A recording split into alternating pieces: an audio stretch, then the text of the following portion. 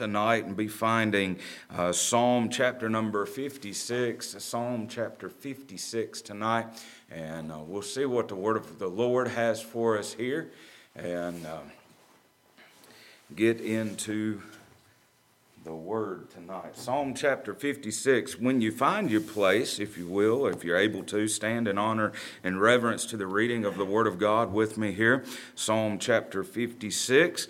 And we'll read this entire chapter and go through here and see what good, wonderful treasure that we can find in this passage. The Bible is a wonderful treasure chest. Y'all know that? And the Bible even tells us it's unsearchable riches. And what an amazing thing that is. And right here in Psalm chapter 56, let's read it here. Verse number 1 says, "Be merciful unto me, O God, for man would swallow me up. He fighting daily oppresseth me. Mine enemies would daily swallow me up, for they be many that fight against me, O thou most high. What time I am afraid, I will trust in thee. In God I will praise his word. In God I have put my trust. I will not fear what flesh can do unto me. Every day they wrest my words. All their thoughts are against me for evil. They gather themselves together. They hide themselves. They mark my steps. When they wait for my soul, shall they escape by iniquity? In thine anger cast down the people, O God. Thou tellest my wonderings. Put thou my tears into thy bottle. Are they not in thy book? When I cry unto thee, then shall mine enemies turn back. This I know, for God is for me. In God will I praise his word. In the Lord will I praise his word. In God have I put my trust. I will not be afraid what man can do unto me. Thy vows are upon me, O God. I will render praises unto thee, for thou hast delivered my soul from death. Wilt not thou deliver my feet from falling, that I may walk before God in the light of the living?" I tell you right here, we find in these verses, in these 13 verses right here, just quickly, and you can be seated in just a moment. But we find a couple different things. We find a plea for help. We find a petition for vengeance, and then we have a promise to pay vows. And for a little bit tonight, I want to preach on the subject of when fear meets faith. When fear meets faith. And that's a summary of what we're seeing here in Psalm chapter 56. And so thank you for standing. You can be seated tonight and we'll get into this.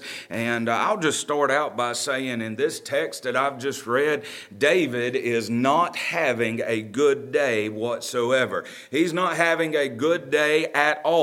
And if you notice in your Bible, most of you probably see this. I don't know if every single Bible has this, but there's a superscription that is labeled right before the chapter. And in my Bible here, it says, "To the chief musician upon Jonath Elam Rechokim, Miktam of David, when the Philistines took him in Gath." Now, I don't know if every Bible has that on it, but that superscription gives the exact occasion of the writing of this psalm, and it's important to know that. And so we can find from that superscription that this psalm was written when the Philistines took David in Gath. And the incident is actually recorded back in 1 Samuel chapter 21, and the word miktam means a prayer. And so we can deduce here, looking at this psalm that we just read is a prayer concerning those people who were about to take David's life. And Saul, the king of Israel, had determined to kill David in 1 Samuel 20. And so David had gone wherever Saul was least likely to find him. And so he goes to Gath. And I mean, let's just think about it. Gath was the home of Goliath, the giant whom David had killed in 1 Samuel 17. And so David goes to the one place that Saul couldn't find him, but he walks right into the city of the home place of the man he had killed. And so, to make matters worse, David certainly wouldn't have been expecting a warm welcome party when he arrived. And to add insult to injury, here's how he approaches the city. He walks into the hometown of Goliath with Goliath's old sword in his hand. I don't know why he did that, but he did. That's how it worked out. And so guess what? I could only imagine this, that after 1 Samuel 17, when David had killed Goliath, I'm almost certain that there was probably pictures or wanted posters of him all over the hometown of Goliath, which was Gath. Those people wanted him dead, I'm sure, because he had took out their number one star. So there was probably, I bet everybody in Gath knew exactly who David was. And so he shows up here, and we read in 1 Samuel that people did see him, people did recognize him, and they seized him. And fearing that he might be killed, David actually pretended to be insane. And apparently that worked out for him pretty good.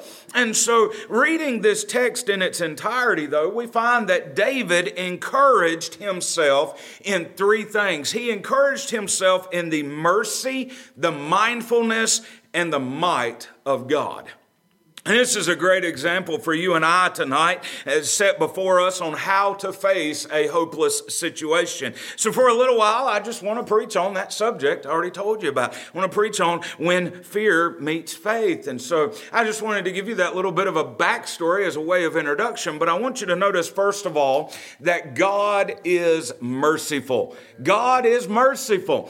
Look in verse number 1 and 2. He says, "Be merciful unto me, O God, for man would swallow me up. He fighting daily oppresseth me. Mine enemies would daily swallow me up. For they be many that fight against me, O thou most high." You see, David was in he was always in a great danger. He was always in a constant danger from his many enemies, both the Philistines and Saul's servant. I'll just put it this way. David, as far as this earth was concerned, didn't have hardly anybody on his side. Everybody was out to get him. And so he cried out to God, knowing that divine help could rescue him from any man-made threat. He appealed to the mercy of God, not relying on what he may or may not deserve. See, here's the thing. Mercy is something that we all need. We all need it because mercy is the other side of grace. Now, grace is receiving what we do not deserve, but mercy is not receiving what we do deserve. So we have to have mercy. Mercy is what brings a sinner to conviction. Mercy is why God doesn't automatically just thump us all off into hell to begin with. And so we have to have mercy, and then by God's grace, He loves us. And boy, what about that amazing grace? And so mercy, and we need both sides of this, and mercy is just the other side of grace. And David seeks the Lord's help in this situation. David, he doesn't waste any time. He spills it all right out to the Lord. And it's interesting. He accuses his enemies of being eager. This is implied in the phrase here, "for man would swallow me up." He accuses his enemy of being numerous. David said here, "For they be many that fight against me." Hey, the godly soul has many enemies, just so you know. If you ain't already figured that out in life, people are not going to like you. Sometimes people don't like you because you got a smile on your face and you're not miserable like they are. Y'all ever met people like that? I sure have. You just make them mad by being around them and smiling. It's almost like they look at you and say, "What are you so happy about?" "Well, I'm alive." "Yeah, whatever." You have people like that. You have people like that. And but David had numerous enemies. And let me tell you, as far as in our life is concerned as a child of God, we have three big enemies in our life, being the world, the flesh, and the devil. They all three seem to have many allies. And we've got enemies within. We've got enemies without. We do. And so we ought not have enemies with them, but that's just how it works. It's sad, but we do. And so David accuses his enemies of being eager. He accuses them of being numerous. He accuses them of being constant. He says in this passage, mine enemies would daily. What does he mean by that? It's like there seems to be no let up to them. When one enemy slows down to rest, another one steps in, and he can't get any peace about it. They just keep coming at him and keep coming at him and keep coming at him. He's outnumbered. In other words.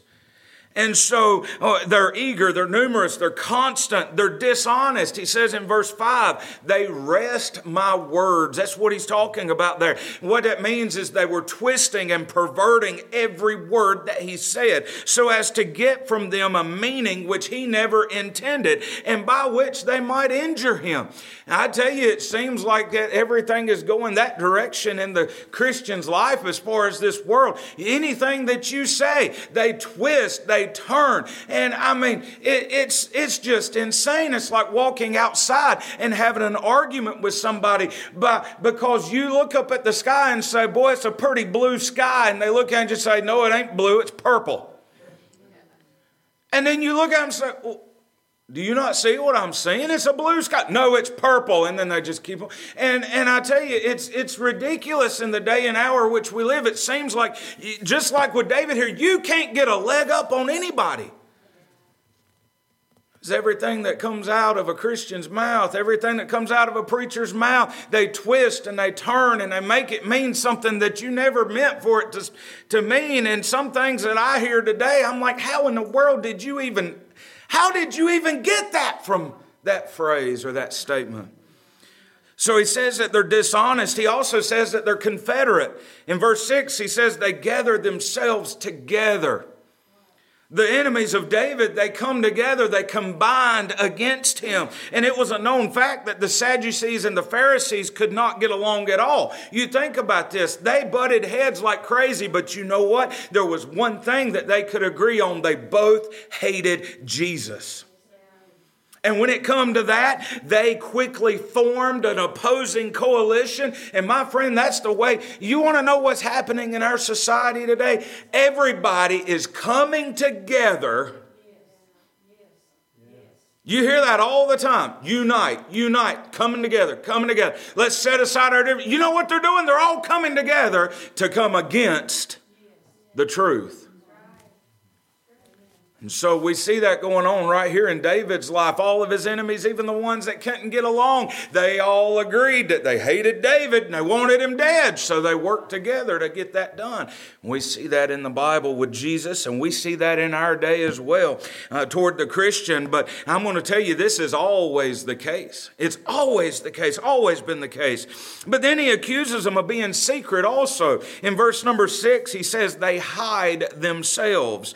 They would lie in wait like some wild animal ready to jump on its prey.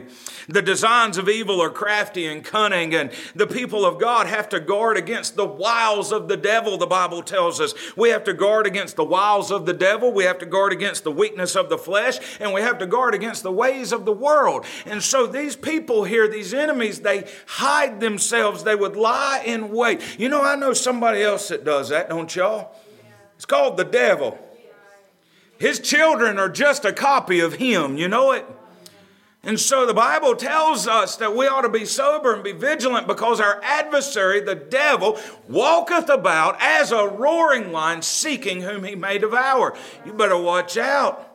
You better watch out in your Christian life. There's people that we heard a wonderful illustration of that yesterday. Brother Barry Rackley was preaching. He was talking about a situation he had to handle in his church, and it was a horrible situation. And he told us about how this gentleman, he wasn't no gentleman, had tried to provoke him what he wanted him to do. He wanted the pastor to take a swing at him. He said, I found out, he said, it was only the grace of God that I didn't knock his lights out. He said, all I did, the more he talked, the more I clenched my Bible to my chest. And he said, it's by the grace of God I didn't punch him. He said, I later found out that's exactly what he was trying to get me to do, because as soon as I did it, they were recording, and he was going to go to the newspapers. He was going to go to social media. He was going to go all over and ruin me and my church because he didn't like something that I said in the pulpit. So you better watch out. You better watch out. The devil is a cunning lion, and he is walking around and he's hiding and he's waiting to be able to just pounce out and ruin your testimony. And so here we go. In verse 6, we also find that David accused him of being cruel. He says in verse 6, they wait for my soul. See, the enemies of David sought to take his life, and our spiritual enemies seek not only to deprive us of physical life, but also to ensnare us and to ruin our eternal soul. I'm telling you, God, the devil would have nothing. He would have anything, if he could have anything his way, he'd kill every single Christian. He'd ruin every single one of us. And if he could, he'd have our soul. I'm glad he can't have that, though. I'm glad he can't have that. Oh, that's protected by the Father. And he can't touch my soul. And I tell you what, he can't even touch my body unless God allows him to. Boy, what a blessing that is. And so I belong to him. Hallelujah. And that's a good place to be, y'all. It's a good place to be. But here we find David is accusing. He's telling us about his enemies. He tells us this. And no wonder David began this psalm by asking for mercy. He asked for mercy and mediation in the face of his enemies. He cried out to God. You know what? This is a lesson for all of us, and it must be our first reaction when we get overwhelmed, when we get opposed, when we are alone, when we are afraid. Our approach should not be, when all else fails, pray. Listen to me, folks. Prayer is not a last resort for us. It should be our first choice. Like David in this situation, the first thing we ought to do is cry out to God. We shouldn't wait till we're at the end of our rope. We shouldn't wait until the enemy's all there and they're ready to kill us. No, it should be our first choice. And so look at what he writes next in verse 3 and 4. The Bible says this, what time I am afraid, I will trust in thee. In God I will praise his word. In God I have put my trust. I will not fear what flesh can do unto me. Hey, let me tell you something. It's not a sin to be afraid at times. But let me tell you something. Our fears should never take the place of faith. It shouldn't. To trust God at all times is not only a privilege, but it's also a duty of every believer, particularly when we're afraid. One of the greatest blessings in our life is one of the hardest things that a man will ever do, and that is simply trust God. Just trust God. There will be times when you cannot track him, but honey, you must trust him anyways, no matter what. Because here's the thing, you may not know where he's at, but he knows where you're at. You may not be able to find him. Like Job there, he looked on his right and he couldn't find him. He looked on his left, he looked behind him, he looked in front. He didn't know where he was, but what did Job say? He said, but he knoweth the path that I take. I tell you what, that's faith right there. That's faith. In the midst of fear, I'm sure Job was scared. I'm sure Job had a lot of fear. He didn't know what was going on around him. And worse than that, he didn't know why it was happening. He had all of his friends over here whispering, oh, well, Job, you must not be right with God. Job, you must have sinned. You must have brought all this on yourself. And the whole time, Job was just in a trial. He was being tested. And I tell you what a blessing. I just think about this. What a blessing. I don't welcome trials. I'm just going to be real with you. I don't welcome trials. But could you imagine the blessing that it would be for God to look at Satan and say, that one down there. Devil comes, like Job, he'll turn his back on you once he gets afflicted. He'll curse you. He'll turn his back on you. He's not real. And then God said, yes, he is. Go ahead. Try him. What a blessing You think about that. What a blessing that would be.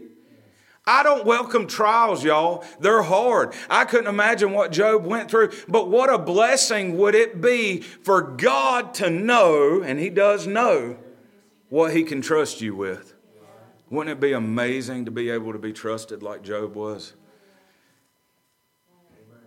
Just think about that. I know what I'm saying. That's why I'm half cringing here. But just think about that. God knew Job's faith. God knew Job wouldn't turn his back on him. I heard it preached one day. It said, can God say that about you? I said, oh, me. Preaching only makes you do two things. They make you say amen or oh, me, right? That one made me say oh, me. But that's something to go home and think about tonight. But here's the thing. There will be times when we can't track Him, but He knows where we are. Verse number 4, we find praise. We find Him praising God. How is He praising God? Well, let me tell you, faith is always the forerunner of praise. Faith receives rest and rejoices in the Word of God. Hey, He said here in verse number 4, let's read it again. Or verse 3, what time I am afraid, I will trust in Thee. In God I will praise His word. In God I have put my trust. I will not fear what flesh can do unto me. Look at that first part. In God I will praise His word. What do we see? What do we have? Faith is the forerunner of praise. And how do we have faith? Well, Romans 10:17 says, so faith cometh by hearing, and hearing by the word of God. So we gotta circle back here to the very word of God. He's praising because of his faith. Where did his faith come from? It comes from the word of God tonight. So what we see here with David is faith and trust had overcome fear in the flesh, and praise was the natural result of it. So I want you to look to number 2 tonight. God is mindful. God is merciful, and thank God for that. But think about this. God is also mindful. We find that in verses 5 through 7 here. Look at it with me. Every day they wrest my words. All their thoughts are against me for evil. They gather themselves together. They hide themselves. They mark my steps. Then when they wait for my soul, shall they escape by iniquity? In thine anger cast down the people, O God. Now listen to me. This is interesting to me. David's enemies had not gone anywhere. Okay?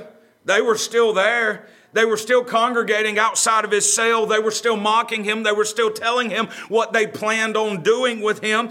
But David encourages himself with God.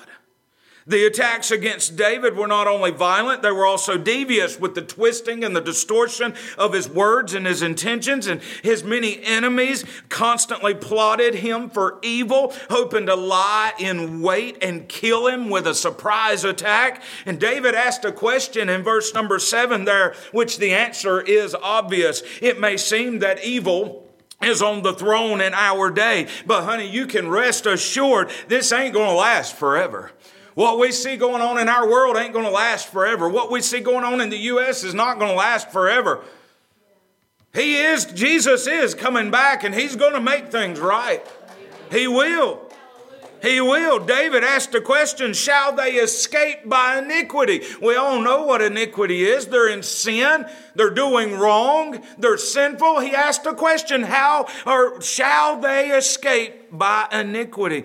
And then he says, in thine anger cast down the people, O God. He's praying that God would take care of his enemies. So, preacher, is it right to pray like that for your enemies? David did. David did. David didn't pray so that he could have that vengeance, though. He prayed just so he could have his life. Now, God would take care of his enemies, but leave him alive. That's what he's praying for. God would ultimately get the glory and honor out of it. God would ultimately have vengeance, and God is ultimately going to have vengeance on this world. And so wickedness will not stand. God will avenge his own. And because here's the thing, we find here that God was mindful of David's trouble. Look in verse 8 and 9. It says, thou tellest my wanderings. Put thou my tears into thy bottle. Are they not in thy book? When I cry unto thee, then shall mine enemies turn back. This I know, for God is for me. Man, what a prayer we're reading tonight. In these verses, we've contrasted the tenderness of God with the tyranny of the enemy. First, David points out the perfection of divine knowledge. He says, the Lord numbers our wandering. He took note of David's every step. He says, thou tellest my wanderings. You know what he's saying there? He says, God knows exactly where he's at, and he knows exactly where he's going through, and he knows exactly what he needs. Next, David speaks of God's concern for his own. Have you ever thought about this? Our very tears are treasured by God. He puts them in a bottle. Right here we read that. And tears are a manifestation of David's sorrow right here. Let me ask you this. If you pay attention when your children cry, how much more does God notice his children? Yeah. What do we find David doing here? He's crying out to God. Verse 8 tells us that God is so concerned that he saves our tears. And there is a day coming, y'all, when God is going to wipe away those tears. Thank you. Thank the Lord tonight. Let us remember when our circumstances seem to frown that God is watching. When we cannot sleep at night, when we pace the floor agonizing over a lost loved one, a wayward child, a threatened layoff, God is watching. He's mapping out our very footsteps. He's gathering up our tears. Man, that's an encouragement tonight. Look in verse 10 and 11, the Bible says here, in God will I praise his word. In the Lord will I praise his word. In God have I put my trust. I will not be afraid what man can do unto me. He said it again here. Notice the I wills and the I have. God has delivered David from imminent danger and death time after time after time and again. And David knows that God is going to help him. He says, God, I know you're for me. You know why he knew God was for him? Because God had always been for him. God had delivered him time and time again. You think back in your life to all the blessings God's given you and all the times God has come through for you. You know what? He ain't going to fail you today. He ain't going to fail you tomorrow. He ain't going to fail you next year. He takes care of us. He does. I've prayed before just like David here. Say, God, you've done it before. I need you to do it again. And you know what? He'll do it. He'll help us. He'll help us. Because of that, David concludes that what God has already done indicates what God will do. So his past experiences were an assurance of the future there. And I want you to know God is merciful tonight. God is mindful. But thirdly tonight, God is mighty. Look at verse 12. God is mighty. He says, thou vows are upon me, O God. I will render praises unto thee. For thou hast delivered my soul from death. Wilt not thou deliver my feet from falling, that I may walk before God in the light of the living. Hey, let me tell you something. God is so mighty that David can look upon his deliverance from the men of Gath as already accomplished. Can I remind you, they're still there. The enemies are still there. He's still in a cell. This is all one prayer. It didn't span over years of time or anything. They're still there. But what is he doing? He's praising God for what God is going to do. Have you ever done that before? You ever just go ahead and praise God anyhow? I remember back at Amazing Grace, we had a preacher friend there, and his brother was lost, and man, we prayed and we prayed and we prayed. He walked in one day to a prayer meeting there, and he said, you know what? He said, I'm just going to start thanking God for saving him. He said, I don't know when it's going to be. I don't know how it's going to come about, but I know God's going to save him one of these days. And so from that day on, we started praising God for saving this dear man. And you know what? It's about 2 years after that, God did save him. But you think about it. Go ahead and praise God anyhow.